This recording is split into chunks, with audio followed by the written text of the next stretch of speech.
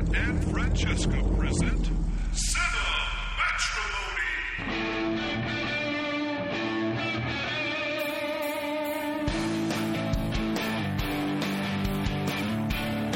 Welcome back, and thanks for listening to another Cinematrimony podcast. Don't thank them at the beginning. Don't thank them. They might not make it to the end. They're starting to listen. Thank you for beginning to listen. Yes. I'm Matt Scalisi, and joining me as always on the Cinematrimony podcast is my lovely wife and co-host, Francesca. Hello. And we are just back from a screening of another of the fall's kind of buzzed about but not super big hyped up movies, and it's Ides of March, the George Clooney directed political thriller. Would you say? I would say that. I'd also say, George Clooney, you bastard. And I would also say, before we start talking about things, that while we always say that this is not spoiler free, this is a movie which plot points are kind of the point of the movie. I would agree. You really, even if you're somebody who goes like, yeah, whatever, it's a movie about cancer, it's not going to spoil it. This one, it would really spoil it if you know what's going to happen. Let's give quick letter grades and then say, if you haven't seen it yet, turn it off after our... Because we should at least say whether we recommend it or not before we tell them. It. Now turn this thing off. But give it a letter grade. Some dead air right there, my friend. Well, sir, you didn't tell me we were going to be doing this. We did just cut back like a half an hour ago. Yeah, no. Well, this is raw reaction. I'd say like B+. B+? See, I would say I felt B+ for most of the movie, and I would say there is a direction the movie takes near the end that I would say brings it into A territory. Okay, well, I'm saying, as personal opinion, it was a good B+. B+ is not bad. No, it's not. It's just not particularly my genre of film. I would say this is potential Best Picture possibility as a nominee. Would be my opinion. Okay. And now, if you haven't seen it, kindly hit pause and come back and join us again after you've seen it. But for those who really don't care, or you're gonna kill it. You're just gonna hate yourself. Yeah. Because let's just say that this movie, I don't know about you, I went in knowing that it was a political movie, and that's it. And it spends probably the first 45 minutes being like an Aaron Sorkin movie, and I was like, okay, so this is just gonna be like a little behind the scenes, like people working hard, getting it done on a political. When in reality, it is perhaps the exact opposite of an Aaron Sorkin political movie. Well, and that's what makes the the shift is abrupt, but not. It was unexpected. Let me tell you what. Not unreasonable. You're gonna not like this comparison, but let me tell you the movie that this made me think of, especially the final shots of this movie. Mm-hmm. It made me think of Black Swan. Oh, I'll kill you in your sleep. I know. I knew you were going to say that. But listen, hear me out. So, I mean, what this movie really, at the end of the day, is about is it's about an idealistic, smart, talented person who basically becomes darkened and cynicized and becomes sort of evil over the course of the movie. It's about someone becoming, going into the dark, and basically that's what happens. That to me, that's when I talk about what took it into A territory. The way they wrap this up, and the way they especially this last sequence where he literally walks into the the darkness, and goes and sits in that chair, and we get that close up of him, and you can just see all that like bright hopefulness that we see in him in the beginning of the movie. It's gone from his eyes, it's gone from his face, and he's purely he has become exactly what Paul Giamatti warns him against, which is that it's going to kill that optimistic, idealistic side of him, and that's exactly what happens. Well, and but let's. There is some ambiguity in the way this ends. Is he like going to, it? Oh no, it makes you feel like he's about to like blow the lid off this thing. No, I think he's just. That's not how. I get what you're saying, and I think some of the audience thought that too because there was a big gasp as the director credit came up. Well, no, I think the gasp was just that we didn't find out anything, But they set it up to be like, well, is he about to just, out of pure rage, like blow the whistle on this thing? But the other thing that was really interesting about that is because the movie starts with him seemingly like making a speech, and then you realize he's just so he sits down. Like what I'm thinking when he goes and sits down is, oh, okay, he's just prepping this for another one of Morris's. He's just getting everything set up for Morris, and then you realize, oh crap, he's going to be given a mic, and that's what makes you go like, oh. Well, I didn't really think there was anything to suggest that he was going to blow the whistle because he's got what he wants at that point. And I mean, I think I read the ending as that he is basically. But the old Stephen is dead, and just that's where my Black Swan comparison comes in because to me it really is that this is a different person now than we saw at the beginning, and this is a dark, maybe not quite evil, but because I think no, that's what I'm saying. They played it as Clooney evil. That's what made me go like maybe he's just throwing caution to the wind and it is going to just I think screw him over because he's angry. I think what could catch about this movie and why I think it could end up as a Best Picture nominee is, George Clooney's always kind of been known as a very moralistic, very ideological liberal. He made his big speech a few years ago at the Oscars that. It was very idealistic. I think this is a movie about how politics, by its very nature, is cynical and darkens things, and it doesn't. That basically it turns good men to bad men. Marissa Tomei's first speech is your foreshadowing. Like, okay, this what is was called, her first speech? Not speech, but when she's meeting with. Stephen and Paul. Yeah. And she says, and then Paul Does she goes talk away, about that and she too? says, they're all nice men. Yes, but he'll let you down. Yeah. Right. I mean, look, I may be drawing, I may be reading too much into it. It's called The Ides of March. I think this was meant to be set up a little Shakespearean. Like, it is a little bit, but that this was not just a passing reference to go like, oh, beware, that they're referencing like, being betrayed and this and that. I mean, you've got her as like the witches at the beginning foreshadowing what's to come, and you've got this sudden and brutal turn of face. And again, this is why and Brutus turn of, but that's, Julius Caesar is a story about a bunch of people who are completely cynical, masking themselves as ideological people, and they manipulate the crowd. Well, this is, again, my other point. The title is the other thing that makes me go, perhaps, the ambiguous ending was meant to suggest that he is about to just out of his rage and anger, like, because he's not... I don't think he's angry anymore. I think he's just that part of him is dead. I think he's just cynical at the end, and that he knows it's all a game. I'm saying you're making it sound like you think the only thing is he's just going to go and be like, yeah, that's our boy. I think it was meant to make you go like, I don't know. I think he's such a loose cannon maybe there's right moral Maybe ambiguity. He is gonna, But why would he do that at that point? Because he's mad. If he had some morals left, he would do that. He's betraying everybody now because he's just angry at the way he got played. Yeah. I'm just saying it's not.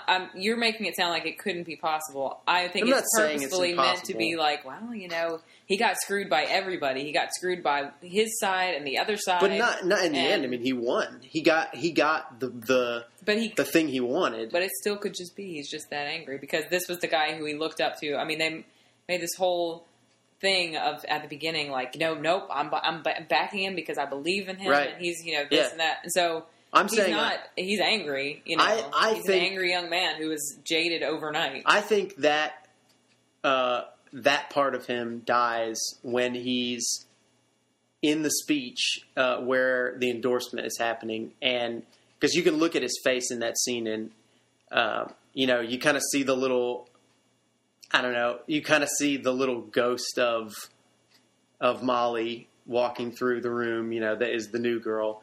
And I think Who really, by the way, looked like Evan Rachel Wood. It was really well cast. And so, and he hears his guy talking about integrity and, honesty and morals. Well, and here again, I that's think what I'm he's saying. just sitting there thinking, set it up to make you go, this is all crap. Right, which again is why I think they were sort of suggesting that he might. But I think he thinks that they're all that way. It's not that his guy let him down. I think he knows at the end that anybody would let him down. They would all let him down.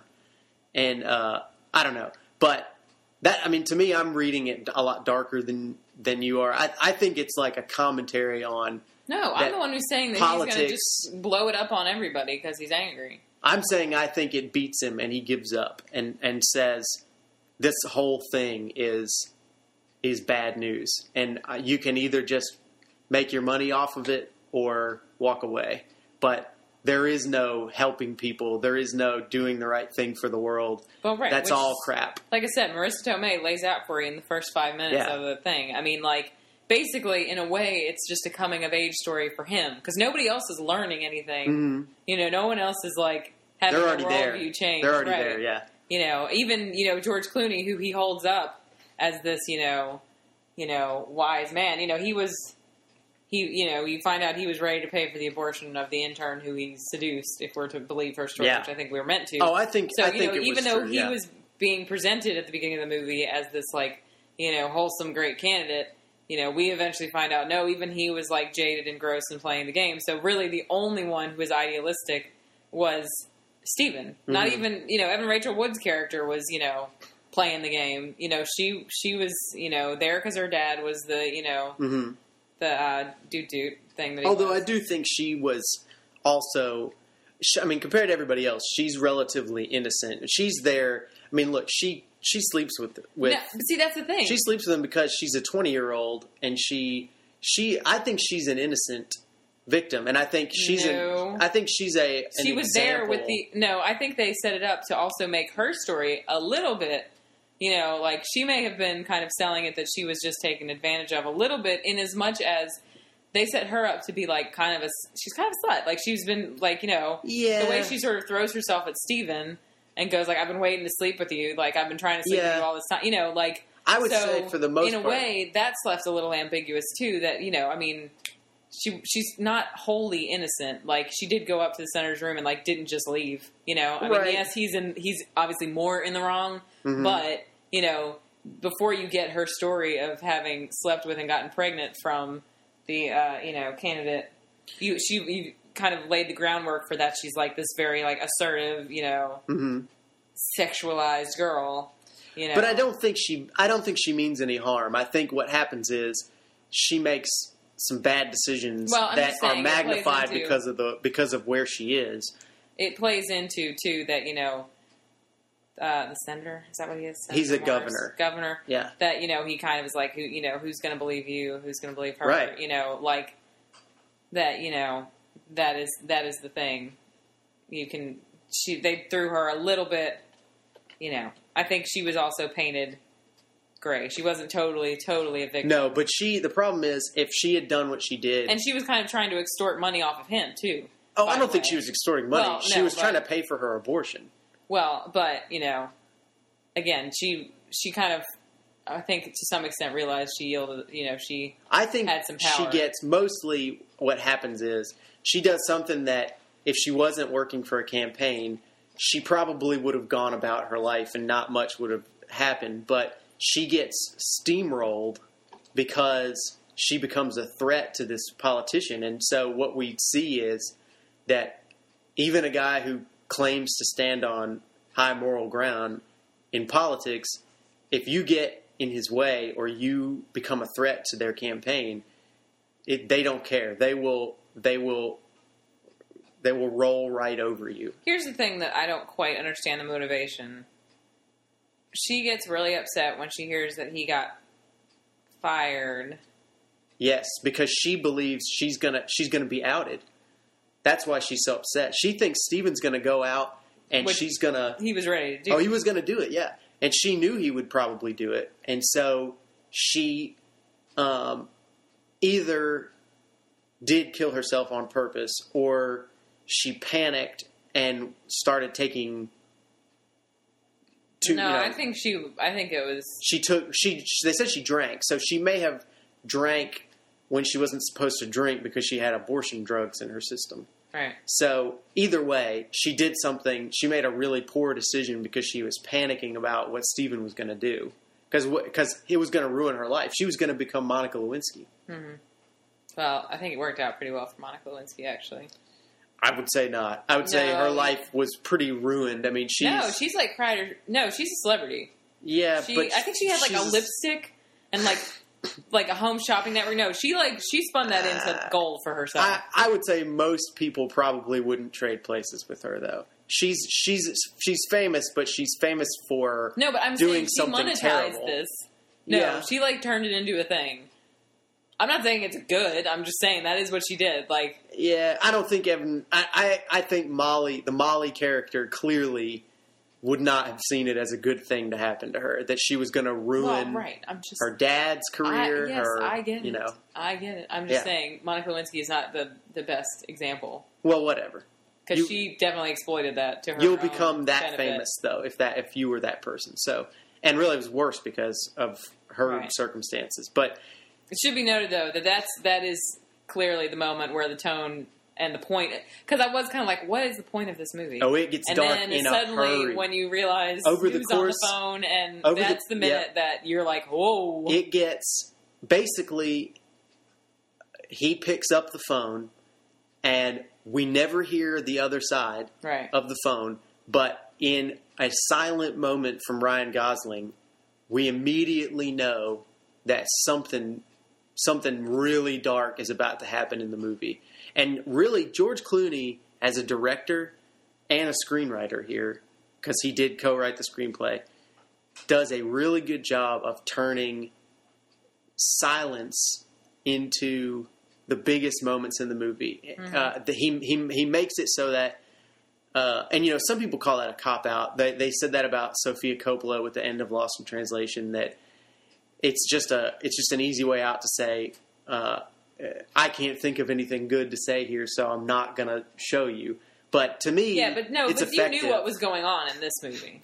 It wasn't like, but there's no reason for you to hear it. Lost in Translation is just annoying because there's bad example, but in this movie, you're right. All the conversations we don't hear, we already know what's being said anyway.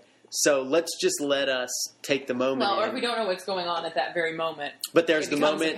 There's the moment with Paul,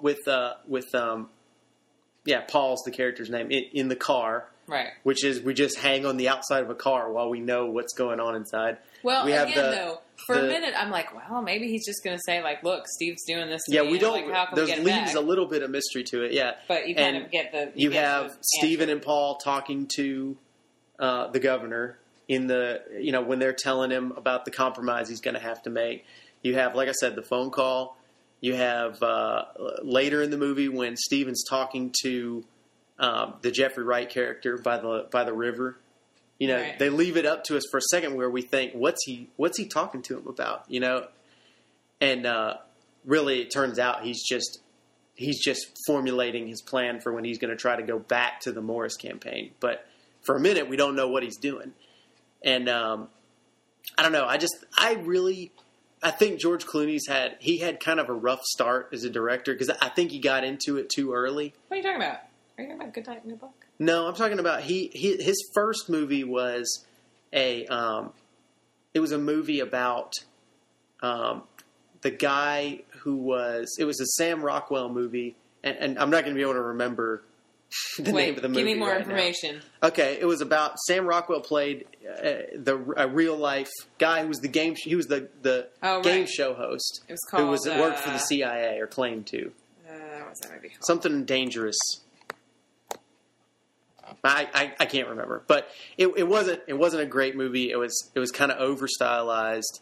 It was and I think Good Night and Good Luck was a good movie. He did. No, that one Confessions he got of a Dangerous Mind was what it was called. Yeah, he got major. Leatherheads, not a great movie. Not a great movie. He was trying to go Coen Brothers on that one. Yes, he was. But, I would say this is a grown-up, big boy movie where Clooney is a real director. Good Night and here. Good Luck, I think, falls in that category. I think this is a better movie, but I'm just saying style-wise, I think he got more adventurous here. He has more of his own style, even though a lot of what Clooney does is taken from Steven Soderbergh. But that said, he's confident with his very stylistic choices, and to me that shows he's becoming a better director. But I think best of all, the best thing you could say about Clooney's directing in this movie is that all the performances are really good, and you have to give a director some credit, even with a great cast.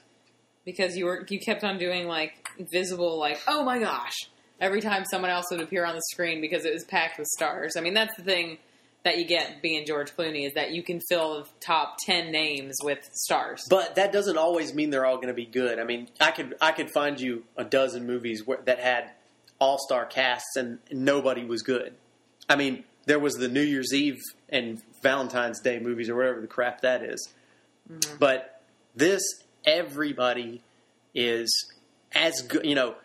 They kind of are. Nobody's really playing that much against type, but they're all very comfortable in their roles and they're really good. Especially, I mean, obviously Ryan Gosling is the star Having here. a moment. This is his year, and I think if he gets, I think the year of the baby goose. I think that Ryan Gosling, if he gets an Oscar nomination this year, it will be for this. It will be a Best Actor nomination Drive, though. for People this. are all crazy about People that. love that, but I think he will get a Best Actor nomination for this. And I think Clooney's okay. It's not He's not given much to do. It's not a very important role. I think Philip Seymour Hoffman and Paul Giamatti both are doing their thing. They do, Paul Giamatti plays the same Paul Giamatti that he is in every movie. Well, who he was. But he's good. In the West Wing 1-to-1, he's Toby. Yes. And but Philip Seymour Hoffman's very good. Evan Rachel Wood is fantastic. I haven't forgiven her for what she did to Kate Winslet, though. It's very hard for me to look at her stupid face. Did she? She didn't really get any love for all the Mildred Pierce love. Because she was a bitch. She didn't get an award, I don't think, but she was. Evan Rachel Wood. You see this with some actors. Like Anna Paquin kind of had this turn where she was a kid star and she was doing movies about geese flying or whatever, and then all of a sudden Jocelyn. she took this turn where she started doing grown-up movies, and it's like, damn, Anna Paquin's a good actress. I think Evan Rachel Wood, I can't really pinpoint it, but because I guess she was good in 13 too, which was kind of her big breakout role. Yeah, but she was 13, so yeah, but Evan Rachel Wood in the last couple of years, she's gotten serious about it, and she is very good. And between this and Mildred Pierce, she's had a good year too. And I think Evan Rachel Wood's. I doubt she'll get a ton of attention for it, but she deserves some. And to me, if she's not great, this movie doesn't work that well. But the scene with her and Steven in the bar, it's really well shot. It's skanky. Me. But it annoyed me because it was two pretty people being pretty and but you know what? We're cute, we're sexy. It reminded me a lot. Up. It reminded me a lot of the way Soderbergh shot a similar sort of sexy bar scene in the Elmore Leonard movie that he did with George Clooney and Jennifer Lopez. Out of Sight. You like that movie? You didn't like it that much, but it was a very similar scene. Actually, that's pretty much the reason I didn't. I don't like sexy people being sexy.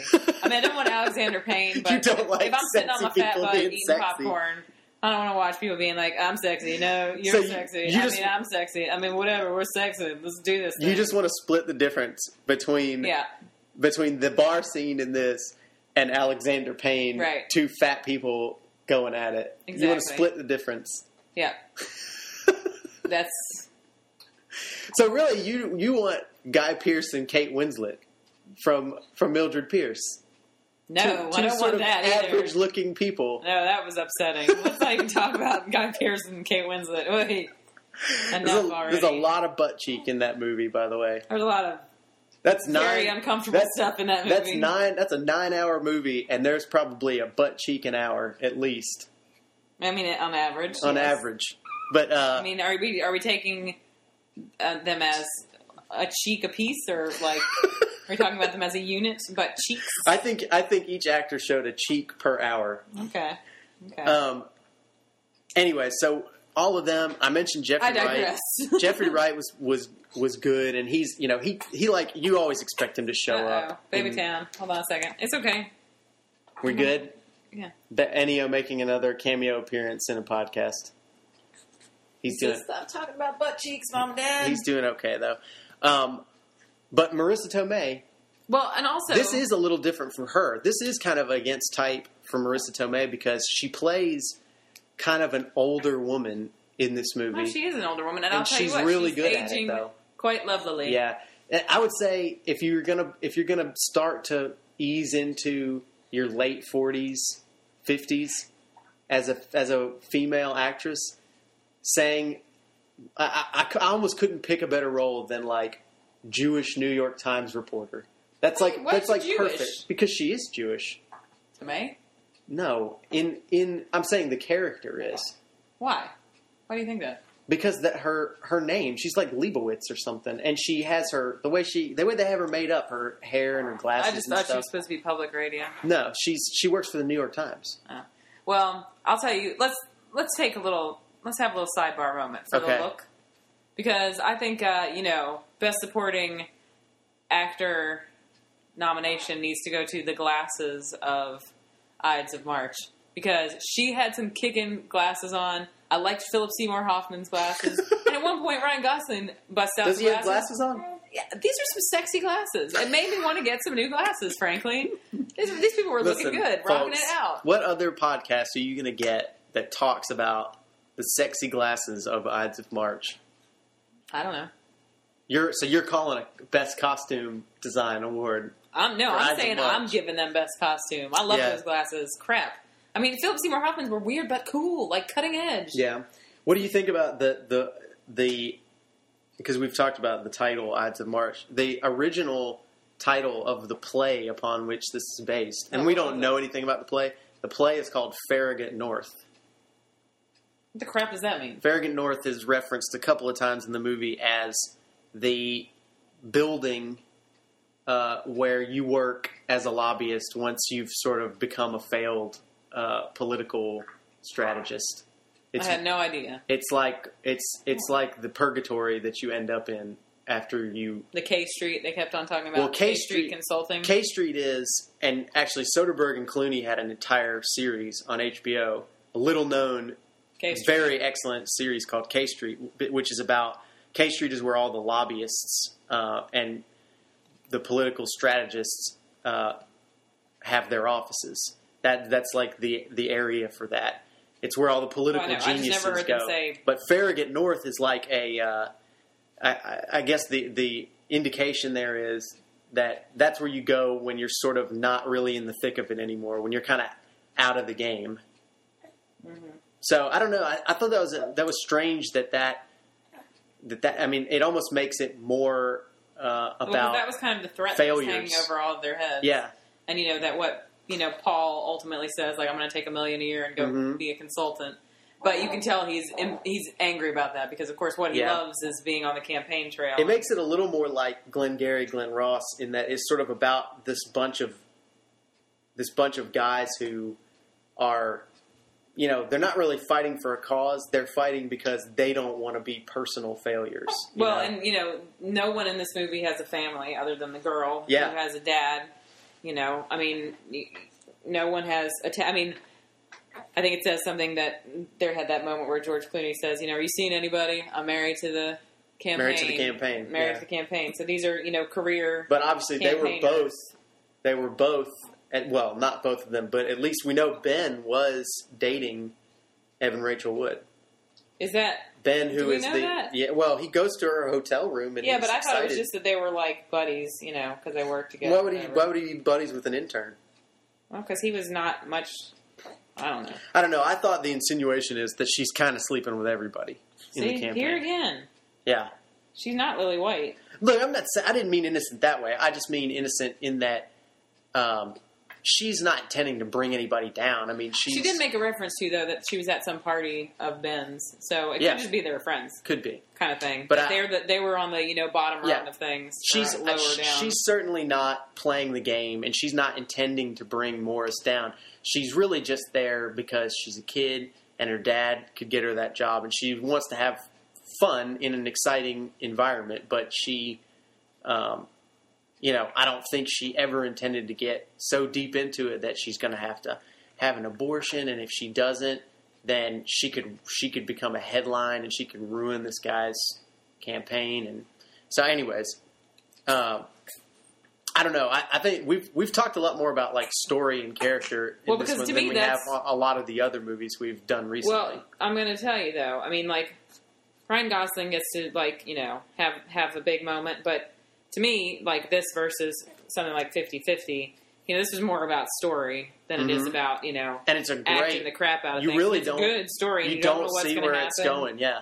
I know you think, okay, well, so he's going to defect to the other side, and then you find out he's played by the other side. So then, what is he going to do? Is he just going to blow the lid off of things, or is he going to, And I mean, even down to the scene with George Clooney going, "Yeah, I don't think there's a note," and you still don't know. Like, well, is he going to? It's a game the whole time. They're everybody's trying to outplay everybody else, but they,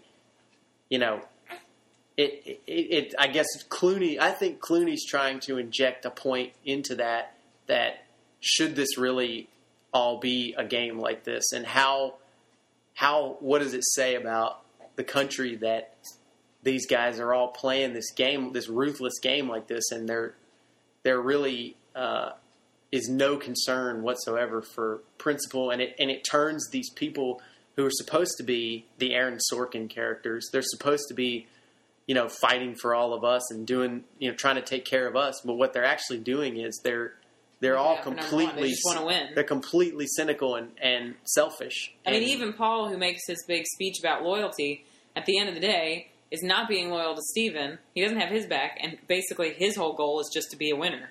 That's end. right. Like, that's all he really wants. Yeah. But, he just thinks that it's loyalty funny, is the way to be a winner. I thought watching, the first half, really, of the movie with George Clooney, this candidate, I was like, oh my gosh, is this George Clooney? Like, sorry, baby, crying. There you go. Good cry. So you said, oh my gosh, is this George Clooney running for president? Yeah, and I was like, because it sounded like stuff he would say, and then suddenly it's like, whoa, this is him going like, politics sucks. Like, because he's always kind of said, Yeah. if He's anybody saying ever asks, the like, most- are you going to run for, Yeah. president? He's always like, no, no, no. But he's saying the most idealistic stuff. It's like liberal dream stuff. Right. Yeah. It's unrealistic. Like nobody would ever run on the kind of issues that he's running on in this movie. But they're just trying to make it clear to you that he portrays himself as the uber idealist, Right. when in fact he's just like everybody else. Right. Well, exactly. But I don't know. You're off track now. We got a I baby am. crying. And Well, he's kicking me in the stomach at the same time. that sound means it's come to the end of our show this week. But no, I think we talked this one out pretty good. I think I like this one a little more than you because I think Well, I told you, in general, this is not my the genre political of film. I prefer the political cynicism I think could hit with audiences, and I think that's how people feel right now. I Yeah, think but you they know feel like it is all crap, and that none of them are any good. And I think that's how America's feeling right now, and I think this might pick up on something with people. Well, if they see it. And I think that this is probably going to run into the same problem that our beloved 50-50 ran into last weekend, which is, how the crap do you market this movie? Like, because it's... Sometimes, look, Michael Clayton. Michael Clayton did really well, and it was a very convoluted looking trailer that was, this one's got everything Michael Clayton had. You've got George Clooney's face all over it. You got Ryan Gosling, who's a hot name right now. Don't be gay for Ryan Gosling. I didn't say he's hot. I said he's a hot name. He's a hot Name. Look, all they're marketing it with is Ryan Gosling and George Clooney, and they didn't even because look, I went into this movie had no idea Evan Rachel Wood was in this movie. I know. No like idea I said, you kept Marissa doing that Tomei annoying thing with your hand. or Oscar winners Paul Giamatti and Philip Seymour Hoffman And Marissa Tomei. Well, Giamatti might not have won one. He's been nominated though multiple he's times. Probably won one. Multiple Oscar He probably nominees. won for Sideways, right? He did not. I don't think. Everybody won for this. The Flanagans are movie. screaming at their iPods right now. They know the answer. Okay. But anyways, I mean this is a movie that is burying some very big stars in the marketing because they think that's what I'm saying. They though. think How are all you they gonna get need. butts in the I'm seats? saying they think all they need is Clooney and Ryan Gosling, and I think they might be right. I think we'll see over the course of the weekend what it does. I think it's going to do better than 50-50 did. Anyways. Look, I don't feel good about what happened to 50-50. We I feel all terrible about we it. all feel bad about it, but it is what it is. No, I it's think not it was, done. Go see it. I think it was very tough to market, and I think even if they did a good job marketing it, which I don't think they did, I think it still would have been tough to pull it off.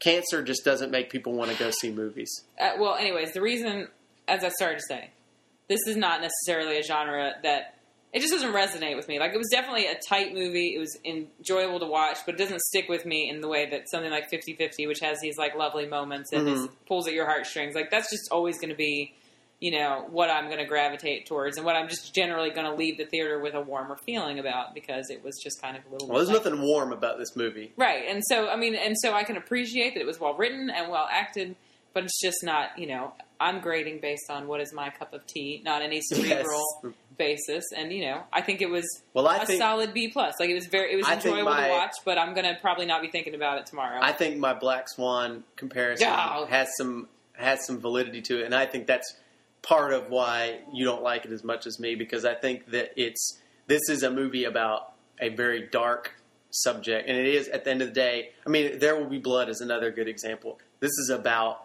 the destruction of someone's soul, basically. You know what, though? Black Swan was freaking... Black Swan had a lot more going on. Here's the thing. But I think the thing that thematically is what I'm saying. Black Swan was like being stabbed in the face. This movie, there were moments of where people were laughing, sort of in disbelief, and the plot twist that would come, you would just sort of laugh because there was nothing else you could do because you were like, oh my gosh, I can't believe that just happened. And so there was even though it is, yes, people there's a downward spiral in it. It's sort of in good fun a little bit because of the way the twists and turns come. It's not just totally a downer of an experience to see it because it is really an enjoyable movie because again you're just going what is going to happen? How about oh my gosh, how are they going to get out of this? Godfather is a pretty good example. It's you're taking this bright-eyed, innocent character and you put him in this world that's all evil and darkness, and what happens in the end is that he can't help but be corrupted by it. And so it ends on a really dark note because what you're seeing at the end of the movie is this guy who has become corrupted.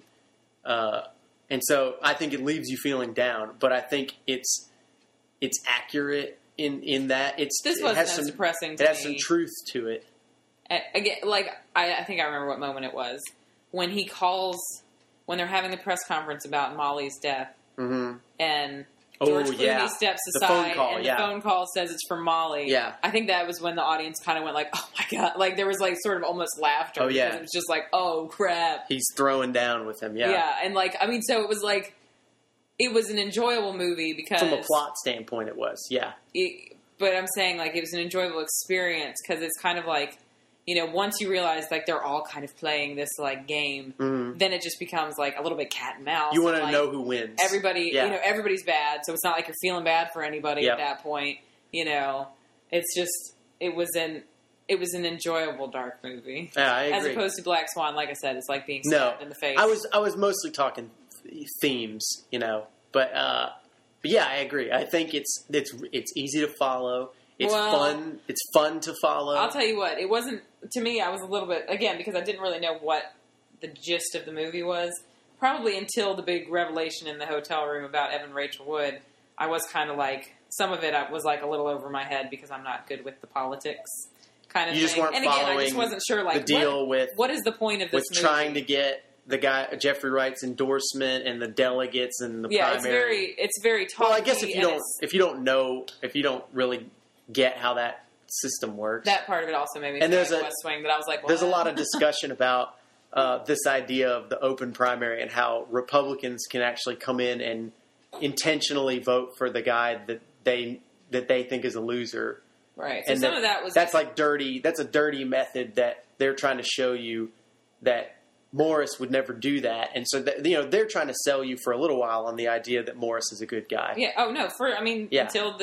Until you find out he got a girl pregnant, Right. you think that you Right. totally buy it, and you think that's the point of the movie is it's going to be this rousing thing that this bright-eyed kid's got this great candidate and Right. all But that stuff. you hear Paul Giamatti sort of gives that speech that cuts through. Really, that scene with Paul Giamatti and Ryan Gosling in the bar cuts. That's the first time they kind of slap you in the face and go, "Listen, this ain't the West Wing." And Paul Giamatti says, "Hell yeah, we're playing like Republicans because that's how you win." Right. You have to play. You have to be mean and ruthless and do whatever you have to do. And Well, and of course, the other thing that's telling is that all of the, both sides are on the quote-unquote same side. That's the other thing that's so cynical about this is that it's not the it's fact not that it's a Democrats primary versus Republicans. It's guys who are allegedly on the same team. yeah, who would- and they'll do anything to destroy each other. Yeah, It's a good point. All right, well, we said we would wrap up shortly as the little man is starting to make some more noise here, but. Francesca, yeah. excellent discussion. I thank you so much for talking with me about this movie, and I look forward to hearing from some of our listeners about what they think about this movie. I think there might be some divided opinion on it. Well, but, the people who were walking out, you probably didn't notice because you were running to the bathroom like a tiny girl. Mhm. But the people who, the gentleman who was with the marketing firm, right? Was like, I think, taking quotes from people. And actually, people who were in there did not seem, they were like, well, I'm glad I didn't pay for it. Oh, really? I would have maybe gotten it off of Redbox or something. So and I think generally that was just a knee-jerk reaction to the ending. People don't like ambiguous endings. It's funny. We really got a lot of groans from that ending, so I'll be interested to see what people think. But yeah, so the people, and granted, I think it was, like I said, the marketing man was like, Mom, I think, was one of the people, and because she said something about that he gave her his grandchildren. Yeah, whatever. I don't know, her grandchildren, something. I'll be interested to hear what our listeners think for sure. So if our listeners are cut above the average, and I think they they're are. going to appreciate the intricacies of it. I think you're right. But I think I don't know that this is necessarily going to get great word of mouth. But when we left 50-50 too, like I said, I heard two different people go it was just too realistic. So people apparently don't want to feel anything when they go to the movies. No, what we're learning. They really don't. They want to feel Taylor Lautner's abs, and that's it. That's right. Well, so we'll be all cynical next time in the podcast. But for now, if you want to, if you've seen this movie already and it's you want to let us know what you think, go to our Facebook page. You can just find us at facebook.com/filmnerds. You can find us on Twitter. Our handle is @filmnerds. You can email us here at the podcast at matt@filmnerds.com and let us know what you think. Ruffles my feathers still. Yeah. Or you can email us at Matt. Or you can just leave a comment on the blog, filmnerds.com/blog. Hey, you should follow me on Twitter. Yeah, you can follow Francesca if you want, but you can find you'll find Francesca on the Film Nerds Twitter. We'll send everybody to her page. She needs some more followers. Shut up. She's lonely over there. It's true. Anyways, thanks Ain't again. too proud to beg. Right. What? Well, thanks everybody for listening and for joining us for another Cinematrimony podcast, and hopefully we'll be back again very soon. Thank you again, Francesca. You're welcome, Matt. And thank you. Shake hands. What? We had a good podcast. I'm just kidding. Okay. All right. Well, good night, everyone. And good luck. Nice. it's done.